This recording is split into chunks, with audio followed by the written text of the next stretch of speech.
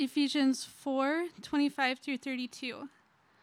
Therefore, each of you must put off falsehood and speak truthfully to his neighbor, for we are all members of one body. In your anger, do not sin. Do not let the sun go down while you are still angry, and do not give the devil a foothold. He who has been stealing must steal no longer, but must work, doing something useful with his own hands, that he may have something to share with those in need. Do not let any unwholesome talk come out of your mouths, but only what is helpful for building others up according to their needs, that it may benefit those who listen. And do not grieve the Holy Spirit of God, with whom you were sealed for the day of redemption. Get rid of all bitterness, rage and anger, brawling and slander, along with every form of malice. And be kind and compassionate to one another, forgiving each other just as in Christ God forgave you. This is the word of the Lord.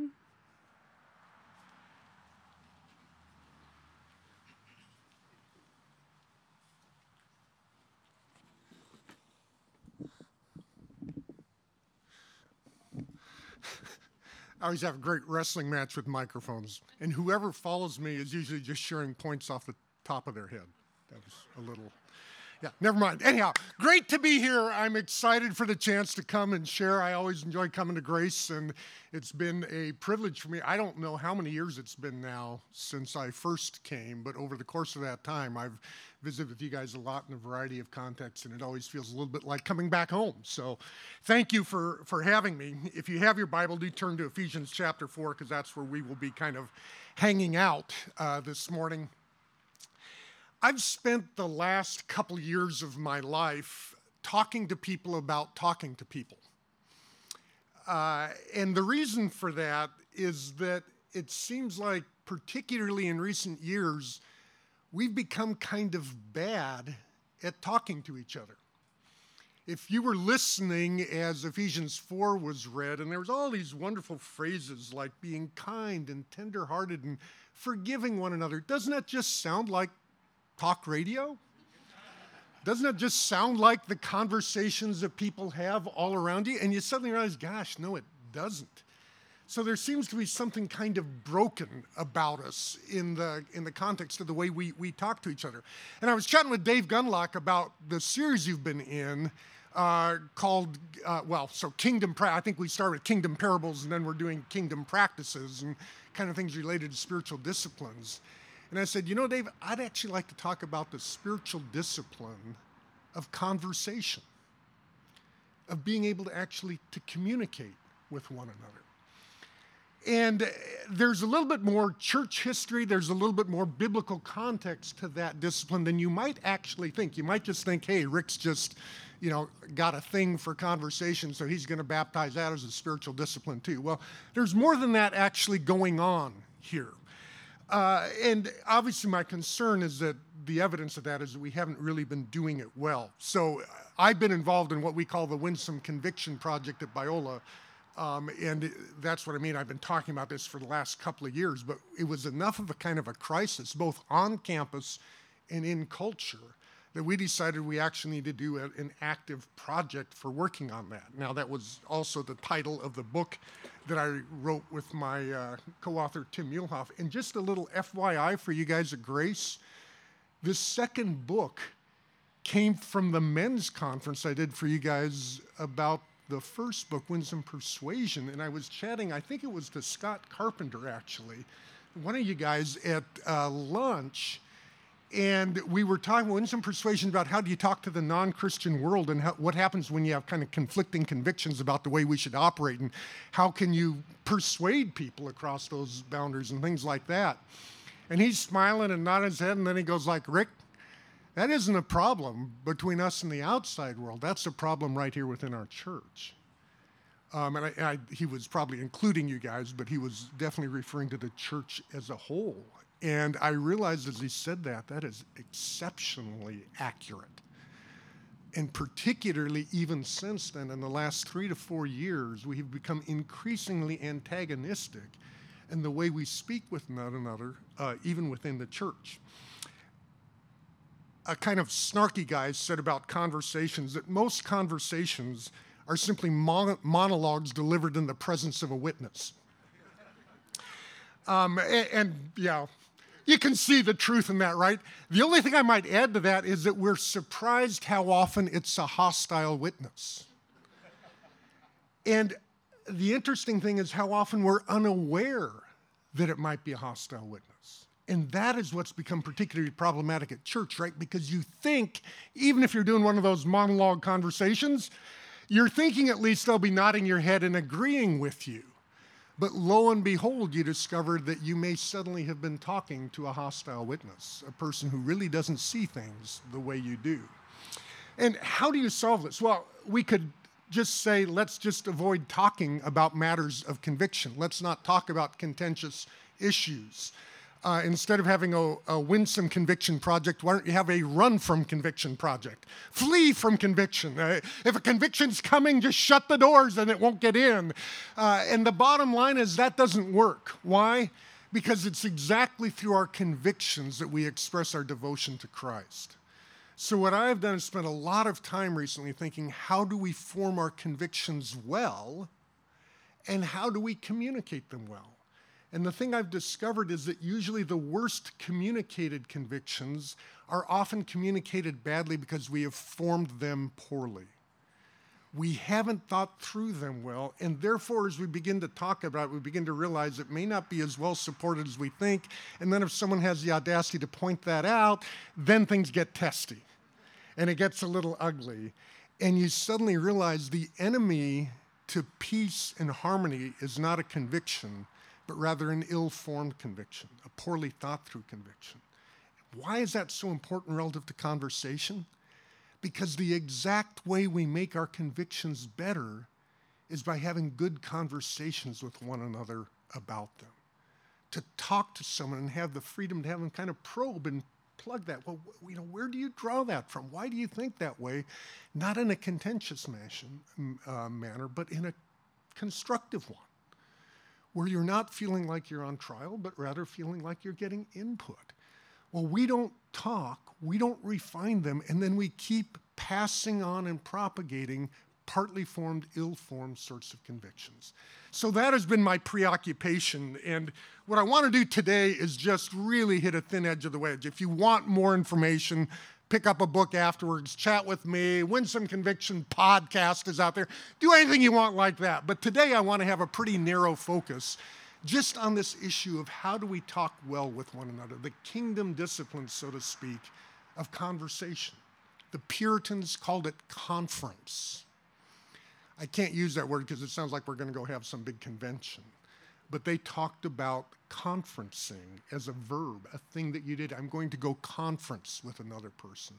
And it was their language for talking about a really good conversation about important issues. So, Ephesians chapter 4, you couldn't ask for simpler sermon outline than what Paul kind of gives us right here. That's why, choose the cushy passages when you get an option, right? Hey, preach on anything you want. It's like, great, this is an easy one. So Ephesians chapter 4, verse 29, which is really 29 through 32 is where I will focus most of all just simply on verse 29. But the whole section talks about our language. But in verse 29 it says, let no corrupting talk come out of your mouth. Point 1, no corrupt talk. That's good. Got that. Write it down. You're good. Point 2, but only such as good for building up. So there it is. No corrupting talk, but rather the kind of talk that builds others up. That's what Paul wants us to do. And that's what I just want to spend a little bit of time unpacking this morning. So first, regarding the no corrupting talk, what are some of the kinds of talk that corrupt us? Well, as you look through the broader passage here, you realize you don't have to look far to get some hints about this. He begins by saying, therefore, having put away falsehood, let each of you speak truth to his neighbor. So there's our first corrupting talk, is when we lie to each other, when we mislead one another. And believe it or not, that's easier to do than you think. Now, obviously, sometimes people just tell lies. Okay, fair enough. Don't do that. That would be prohibited by Paul's exhortation not to convey falsehoods. But boy, there's a lot more to that notion than you might think. here's one interesting suggestion that I have bumped into a lot in recent years, particularly in the context of kind of controversial issues, is that we speak falsehoods when we present a straw man of another person's position.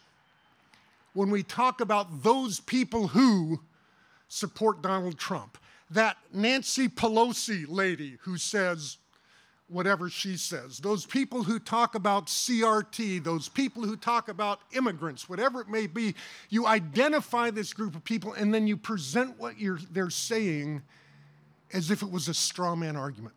It's so transparently wrong that you think only an idiot could think that. And let me pause and ask, why did you put it that way? Because you wanted to create the impression that only an idiot could think that way. And I'm like, you know what? When you do that, in effect, you're saying a falsehood. You're saying that this person believes something completely ridiculous. And my bet is that they don't. I got a great introduction to this one time in one of my classes. I teach a class called Jesus, Lord of All. I call it the theology of everything, because that's kind of what we do. And actually, at the beginning of the class, I have kind of 3 or 4 weeks that I always do the same, and then we kind of have a vote. Here's 20 topics we can do. What topics do you want to do? In the next 6 or 7 weeks, we'll pick off some of these topics. Well, in their papers, the papers that the students write, they have to pick some topic and kind of do a theology of whatever it is they're thinking about. And one of the things is about creation that I suggested, and you could do any variety of things from, the kind of climate change version of creation to the evolution, creation sort of discussion part, whatever you want to do. Well, this guy wanted to do one about evolution. And they had to do research to find sources before they wrote the paper. They had to hand in a pre-paper with all those sources. And this one student was having a hard time finding the sources. And so he came up to me after class and said, yeah, I was having a hard time finding it. And I said, well, you could look at these sort of things. And says, well, I just want one of those sources that lets people know how stupid evolutionists are. And I'm like, well, let's just pause and savor that thought for a moment. You're talking about people who win Nobel Prizes. Are you really thinking an accurate representation of their view would be one that makes them look stupid? I didn't say that exactly to him, but that's what was going on in my mind. And I'd like you to stop and think about the last time you went flaming off on somebody else's viewpoint. Would that person actually recognize the rendition of their viewpoint that you just gave? There's a discipline that I encourage people to practice when they're having contentious conversations, and that's the discipline of achieving disagreement. That may sound like a piece of cake, right? We're really good at disagreeing. No, we're not. We're terrible at it. You know why?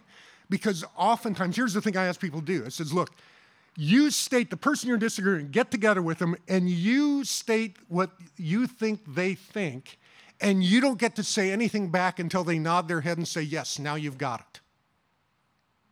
Until you can state the other person's view in a way that they identified as their view, you don't know what their view is.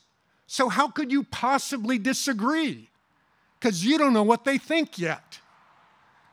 Achieving disagreement is a great way to honor Paul's command not to speak falsehood to one another, not to pass on things that are misleading. Try to pass on steel men rather than straw men. Try and give the best version of another person's viewpoint rather than the worst, and you'll become much closer to speaking the truth. Second thing that we discover in terms of the problematic, the corrupting talk, Paul goes on to describe what we might call unbridled anger. Verse 26, be angry, but do not sin. Do not let the sun go down on your anger, and give no opportunity to the devil.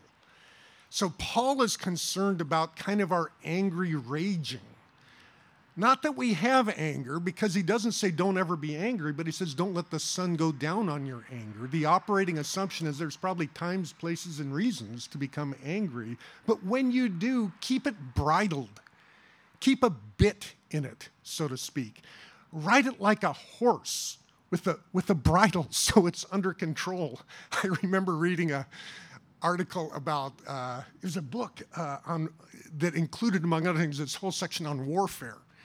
And they were talking about kind of the developing technology of warfare. This guy talked about horses. And he said, you have no idea what kind of a technological advance a horse was relative to warfare until you're standing in an open field and seeing an 800-pound war horse come rushing down straight at you. And I tried to picture that, and I thought, dang, that guy's right. That would be absolutely mortifying. The unbridled horse of anger is sort of like that horse riding down across the field straight at you. And Paul's saying there's nothing wrong with horses. Just make sure they're bridled. Make sure they're still under control. A couple of bits of wisdom for doing that. Jewish tradition. This is actually expressed in interesting writings in the Dead Sea Scrolls, the Essene community right around the time of Jesus. They encourage community members not to let anger spill over to the next day. And they said, they shall rebuke each man his brother according to the commandment, and then bear no rancor from one day to the next. You may have to talk about this thing, but do it in a way such that you don't carry any of that rancor forward. Here's the way to think about it. Imagine after you had this conversation, the next thing you had to do is to serve that person communion. Oh, that would be challenging. Well, good. That would be a great picture in your mind for saying what comes next. What comes next is communion. So let me communicate this in a way that the next thing we did could plausibly actually be coming together around the Lord's table, so to speak. Plutarch, so this is actually not just a Christian notion or a Jewish notion. A Greek philosopher from around the same time writes, we should next pattern ourselves after the Pythagoreans. So if you know Pythagoras' theorem, he was actually part of a school of thought, almost a religion, about 500 BC. It says they thought, even though they're not all related by birth, they shared a common discipline. If ever they were led by anger into recrimination against a brother, they never let the sun go down before they joined hands and embraced one another. Interesting thought. Could I shake hands and give a person a hug after this conversation? So these are just, I just want to stimulate your thinking a little bit to ask the question, am I having good conversations? Or am I falling into this drift of corrupting talk? One of the reasons that people think that conversation isn't a spiritual discipline, and there's kind of two reasons. Number one is one problem that we don't practice it, is number one, we don't think it's actually a discipline. And number two, we think we talk all the time. And here's my suggestion. It's a little bit like saying, imagine I were to say eating is a spiritual discipline or eating is a discipline. And a person says, oh, it's not a discipline. I eat all the time. And it's like, right. That's the problem. The problem is undisciplined eating, right? That's different than eating well. So eating well is a virtue. Eating well is a wonderful thing. Eating well is a thing you need to do. But the mere fact that you eat all the time doesn't mean that you do it. Likewise with conversation. The fact that you talk all the time doesn't mean that you're exercising the spiritual discipline of good conversation. Here's some of the ways that we fail to do that. Another thing Paul points out, he says, don't grieve the Holy Spirit of God. This is skipping down now to verse 30. Interesting phrase, grieving God's Spirit. And the thing that you want to do is realize, what is it that God's Spirit does for us? You think about God's Spirit as the counselor, the one who comes alongside us, the paraclete. He's the one who, when we're deeply troubled in our hearts and souls, says the Spirit intercedes on our behalf with groans too deep for words. So you get this image of the Spirit who cares deeply for us, who hovers over us, who speaks to us in our need. And then Paul says, some of the things you say make the Holy Spirit sad, because you're treating this person over whom they are so concerned so poorly. James talks about the idea that, man, at one moment you're praising God, at the next moment you're cursing your brother who is made in God's image. From the same fountain should not come forth both fresh water and brackish. And so the picture he's giving us here is one of, don't grieve the Spirit by mistreating those who are made in God's image. Another one of my favorite passages is Proverbs 17:5. It says, he who mocks the poor insults his maker. And it's one of a whole set of these passages. You see this pattern, what I've already talked about, of calling to mind the fact that other human beings are made in God's image. And to a certain extent, the way you treat God should be the way you treat others. And to the extent you're treating others in a radically different way, you're training yourself to treat God badly too. And Paul says, don't grieve the Spirit. Part of this is treating other people the way the Spirit treats them. And then finally, let all bitterness, wrath, anger, clamor, and slander be put away from you, along with all malice. These are great words. I could do the whole sermon on this collection of words, right? These are some real winners. One of my favorites is the word clamor. I was reading a Greek dictionary, and the guy said, well, it's really a word that's used of a verbal brawl. Isn't that a great image? A verbal brawl, which is to say, the internet. It's crazy. Who knew? They had this back then, apparently. But that sense of just this ongoing cacophony. The other thing that they use this term for, the braying of an ass. I'll just sort of let that metaphor dangle out there. Another thing is the cry a woman makes in labor is sometimes called that kind of clamor. And the idea of it is it's kind of an eruption without content, really. There's nothing there but the scream and the clamor and the noise. It isn't like, oh, let's turn down the bass and maybe we can pick up the treble. It's like there's no treble there. They're just screaming and shouting. And that's the kind of decay we often see in our discourse. And the side effect of that is really interesting. I've done a fair bit of stuff on polarization. And one group that I've worked with has this wonderful thing. It's kind of a speedometer that says, think about where you are on the speedometer of polarization. It says on the one side, when you meet another person who kind of has a different viewpoint, you begin with an attitude perhaps like respect and appreciation. Say, hey, the noble opposition, so to speak, or this person, hey, they're a good person, even though they see things differently. So respect and admiration. And then as you get a little bit more conflict-oriented, it's like, well, we'll still give them basic respect. Back to this whole image of God thing. Yeah, read that verse. Okay, fine. We'll give them some basic respect. There's like, your morsel of basic, don't spend it all in one place, sort of feeling about your respect. And then you hit the point of, well, kind of just pitying them. It's like this poor, benighted fool. How can they think this way? And then the needle moves over to disdain. To use a phrase that became famous a few years ago, they're deplorable. And then finally it moves all the way to the point of hatred, where they're no longer part of the people who are loyal to the allegiance, but they have become an enemy. This was used in context of political discourse, that people move along the spectrum from thinking their brothers and, their fellow citizens are actually citizens of the same country, to thinking they're literally enemies. And what do you do with an enemy? Well, you shoot them, right? Treason. When they're behind enemy lines. Analogy I use a lot is it's one thing, even like in warfare, if you find a guy from the other side who's behind your lines, well, you'll capture him. If he's in the uniform of the other side, you'll capture him and become a prisoner of war. But what if you find a guy who's on the other side who's wearing your uniform? Well, then you treat him as a spy, and spies are shot at dawn. You know what happens when we find someone in our church that's advocating a position that we really don't like and think belongs to the other side? We don't just want him to be a prisoner of war. We want to shoot him at dawn. Malice, wrath, anger.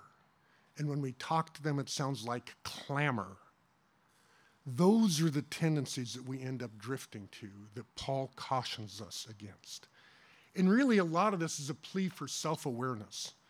Stopping and thinking, is that rising? Is malice rising in my soul as I'm talking to this person right now? If so, I better be careful and tap it back down. Now, in the midst of all this, we kind of began with the falsehood thing, and I gave you kind of a good starter for thinking a little bit about that. I'd like to unpack a really interesting, or offer a really interesting unpacking of this notion of falsehood. And it comes from the Westminster Larger Catechism. In case you want to look it up later, it's question 144. So yes, it is the Larger Catechism. It's like the downright humongous catechism. But in the midst of this catechism, they both unpack the Westminster Confession. But then at the end of that, they unpack the Ten Commandments and a few other key ordinances of the church. So they have these questions that you teach the catechumen about. Here is their unpacking of the 9th commandment, of the commandment that forbids bearing false witness. Here's the things that they say are, quote, what are the duties required in the 9th commandment? What are the things you're supposed to do in life? And these are just a few excerpts. It's, like I say, a larger catechism. Preserving and promoting the truth and the good name of our neighbor. Speaking the truth and only the truth in all matters of judgment and justice. Interesting phrase, only the truth. A charitable esteem of our neighbors. Loving, desiring, and rejoicing in their good name, and sorrowing for and covering all of their infirmities. Freely acknowledging their gifts, graces, and defending their innocency. Readiness to receive a good report and unwillingness to admit of an evil report concerning your neighbor. Discouraging talebearers, flatterers, and slanderers. Wow. A friend of mine wrote a blog post not long ago on the COVID vaccine. And he just suggested, hey, I think it was entitled, Love Your Neighbor, Get the COVID Vaccine, or something like that. It was, kind of a simple, snappy title. And of course, the main point he was arguing for is, look, even if you yourself are not that concerned about COVID, it can be a beneficial thing for the sake of your neighbor that you get this vaccine. Now, I have no interest in weighing in on this vaccine debate. That's not why I'm here this morning. This is an illustration of something different than the COVID vaccine itself, okay, just to be clear on where I'm going. But that was the logic of what he shared. And I would argue that that was a reasonable enough teaching, right? Paul says to test every teaching. So I look at this and I go, well, good, this is a teaching. What should we do with it? We should test it. We don't have to just swallow it whole, right? We should test it. But Paul says test every teaching. He doesn't say torch every teacher. So I think there might have been an alliteration problem here. And these were some of the comments that came back to my friend about this, love your neighbor, get the COVID vaccine line of argument. What next? Love thy neighbor and get an abortion? It has about the same level of argument and logic. That's what, I'm just reading these, okay? This is an awesome insight on Scripture. Every time the New Testament says the word love, we should translate it, get the shot. Vacuous virtue signaling, unfactual, uninformed, logical fallacies, bad hermeneutics. Here's another one. Who would have thunk that seminary profs would turn liberal Pharisee? Boo! Why? Pretty eloquent thought there. Boo! I hadn't thought of that. Boo! Why would you take a stance on this? You know this is political, right? And you know the shot doesn't work. Next one. You're on some ridiculous high horse to twist the words of Jesus in such a disgusting way. This is about the worst article and unbiblical post I've seen. Jesus would not take the vax, he'd heal people. Other posts accused my friend of being stupid, woke, liberal, ignorant, and arrogant. Now, I'm not going to take the time to respond to all these, logical fallacies or other issues that may come up in this protest. I simply want to make the point of, wow, number one, I'm not sure this would be a good example of what I talked about earlier about giving the steel man instead of the straw man. Whatever they're responding to, it doesn't sound very much like this guy's argument. I happen to know my friend who has a PhD in Semitic languages from UCLA. I've known him for 40 years. He's actually not that stupid. Believe it or not, he's really not. And so you see this sort of drift. But here's the other thing. Take a moment and savor those phrases from the Westminster Longer Catechism. Charitably esteeming our neighbor, preserving and promoting the good name of our neighbor, rejoicing in our neighbor's good name, covering our neighbor's infirmities, freely acknowledging our neighbor's gifts and graces. Does that even remotely resemble the language of these posts? And I wonder sometimes if we think there's like an official Facebook exemption from the 9th commandment. Thou shalt not bear false witness except on Facebook.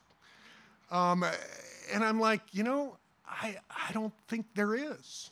And I don't think there's an exemption if you're really upset about what the person said. I don't think there's actually even an exemption if that person is your enemy. Because what in the world does Jesus say about how you treat your enemy? I think we're supposed to love them. And all of these statements from the Westminster Longer Catechism instruction are examples of people saying, yeah, this is what it looks like to actually love your neighbor. If you want a real kick, check out their version of the 6th commandment, thou shalt not kill. You know how Jesus talks about calling your brothers a fool is analogous to killing them? I could have drawn this whole thing from the prohibition against murder. Because in effect, we're murdering another person's character. Wow. So here's the deal. My exhortation and encouragement is to take your conversation seriously. Take Paul seriously when he gives this caution against what he calls corrupting speech. Now, flip side of this is the good side. And I would point out in general, the gutter to which we drift in our conversations is usually not the positive, but the negative. In other words, if you imagine a car going down the road, if you take your hands off the wheel, most roads are crowned, right? And so the middle of the road's a little higher than the gutters on the side because that allows water to drain off rather than pool on the road. It's a brilliant idea. If you ever travel to certain other countries in the world that never discovered the idea of crowning roads, you'll get a real appreciate for a good crowned road. But here's the deal. When you take your hands off the road, that means you almost always veer right into a gutter as opposed to veering left across the freeway, which is also a good thing because that way you just go off the road instead of have a head-on collision. Let me just make the observation that in conversations, veering to the gutter is always veering to the negative. It's really easy to veer to the negative things, and you have to pull the wheel to move to the positive. It requires active effort to think positively. I was reading something online this week, and they were talking about Tim Keller. And a lot of you guys probably know Tim Keller, pastor at a church in Manhattan. And he made the comment, Tim Keller is the best example I've ever seen of someone who consistently covers other people with the gospel. Never once did I see Tim tearing another person down to their face on the internet or through gossip. Instead, he seemed to assume the good in people. He'd say, being forgiven and affirmed by Jesus frees us for catching other people doing good. Isn't that a beautiful phrase? Hey, what are you going to do this morning? I'm going to go out and try and catch somebody else doing good. And then you know what I'm going to do? I'm going to post it on Facebook. Take that, Cosmos. That's the idea that Tim Keller is exhibiting here. And I go, what a wonderful example of what we've just been talking about done on the positive side, right? I'm saying, what can I find in my neighbor that's worthy of esteeming? And let me esteem it. In fact, let me go wild and esteem it publicly. Let me look at a person who I'd normally view to be my enemy and say, you know what? I disagree with them about a lot of things, but you know what they just said here was really good. Was really good. Let me be the person who goes out in the morning and tries to catch other people doing good. A wonderful, wonderful discipline. Now, let me talk a little bit more about this notion of Puritan conference. I mentioned that at the outset. And like I say, this whole idea that I'm saying conversation is actually a kingdom practice, a spiritual discipline, is in no small part drawn from 400 years ago, the thinking of Puritans about the idea of conference. And they said, you know what? We as Christians are supposed to be people who live out the Bible. We don't just learn the Bible, we live the Bible. We don't just learn theology, we do theology lived. And living out theology is kind of tricky. You don't always know what that looks like in a given situation. So we tend to come up with ideas, and that's just peachy. But you know what's really helpful is to talk with other people about those ideas, about how we live out the scriptures faithfully. And the place where they did that was what they called conference. And pastors would do that with one another. Lay people would do that with one another. In fact, it was frequently, most commonly done among what you might call peers. So it wasn't like a spiritual director thing per se, where you like go to the guy who knows more than you do for the input or something. It wasn't pastoral counseling or something to get the last word. It's like, no, we're just going to sit down and process this idea together. I'm a businessman, this other person's a businessman, and I'm suddenly perplexed. What is a fair profit? And what does that really look like biblically? I don't know that your pastor is better equipped to answer that than your fellow businessman, right? So talk to your fellow businessman. So that was kind of their notion. And the idea here is that you're talking about spiritually significant things. You're not just shooting off about whatever is going on. You're not just talking about the Lakers, but you're picking up something that actually matters to exactly where you live. And let me point out, unfortunately perhaps, that a prohibition against talking about religion and politics is a really bad plan on that, because we actually live with religion in the midst of a political society, right? You can't really dodge the bullet. So you need places to actually refine those convictions. You need to help make them just a little bit better, to think about them a little bit more clearly. And so part of what Paul commands, interestingly enough, is that we're supposed to have this speech that is imparting grace to others as fits the occasion. So it's really good to stop and think, what are the occasions that we actually confront? How can we speak to one another that help us confront the occasions that our life gives us well? How do we do that? Conversation in that sense is one of the keys to doing that. And let me just give you a little bit of a thought. One of the things that I've discovered when I talk to people about kind of talking about their convictions is this huge anxiety that if I bring up my conviction and it isn't perfectly well defended, somebody's going to jump on me, even if it's a fellow Christian. And I'll feel really embarrassed, and so I don't want to talk about it. I think the concern is legitimate. I totally get it. Here's a good thought. Let me give you a cooking metaphor here. There's two things I assume you don't want. Number one is you don't want to be grilled, right? You want someone to slap you on the grill and turn up the heat. That doesn't sound attractive.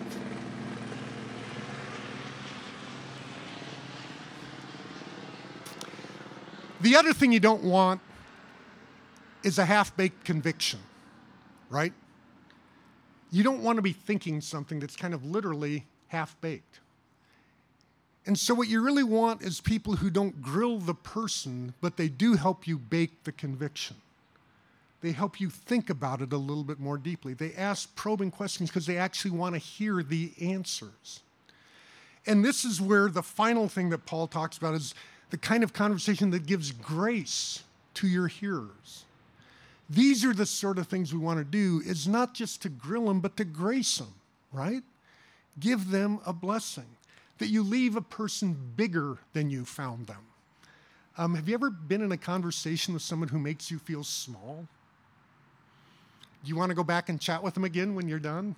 No. So a good way to end conversations is make other people feel small. A good way to keep them going is make them feel bigger. At the end, maybe someone's asking a question to you, and you just respond saying, you know what I really appreciate about you? You make me think better. Oh, You can do that with a non-believer who asks you a hard question about the faith. We think, oh, I got to come up with the answer. You don't. You can say, boy, that beats the heck out of me. And what I really appreciate about you is you help me think better. Wow, what have you done? You've made them bigger. You've given them grace. Another thing you want to do is leave them more hopeful than you found them. If you can't see a way forward for them, to help them get better, to help them move forward, odds are you're not really in a position to correct them yet. If you can't see hope, you probably haven't thought long enough for the person, because I don't think anyone is hopeless. And if they walk away from your conversation feeling hopeless, you've probably not had a good conversation. One other thing about imparting grace, leave them more curious than you found them. Be curious about their thoughts. Probe them. A thing that I talk about is be a chimp, not a rhino. I'll do this quicker if I just read this. If someone else's convictions don't make sense, it's probably because you either don't understand their backstory or perhaps their conviction itself. Your first goal should be to understand. That means you need to be a chimp, not a rhino. Rhinoceroses are notoriously short-sighted. It is said they can't tell the difference between a tree and a human being from 50 feet away. And that explains their aggressive behavior. If they don't understand it, they ram it. It's hard on both trees and humans. It's not even that great for the rhinoceros, right? When chimps, in contrast, are very different. When chimps see something they don't recognize, they go investigate. They pick it up, they prod it, they play with it. They put it on their heads to see if it'll fit. If they decide it's not for them, well, they set it down and pick up something else. But at least everyone's had a good time and can walk away without having been rammed. If your brother or sister in Christ has a personal conviction you don't understand, be curious. Investigate. Ask questions that you're really interested in getting answered. Don't ram them. Be a chimp, not a rhino. Extend grace to those you talk to. So yes, in short, conversation really is a spiritual discipline. And even if we do it all the time, that doesn't mean we do it disciplined.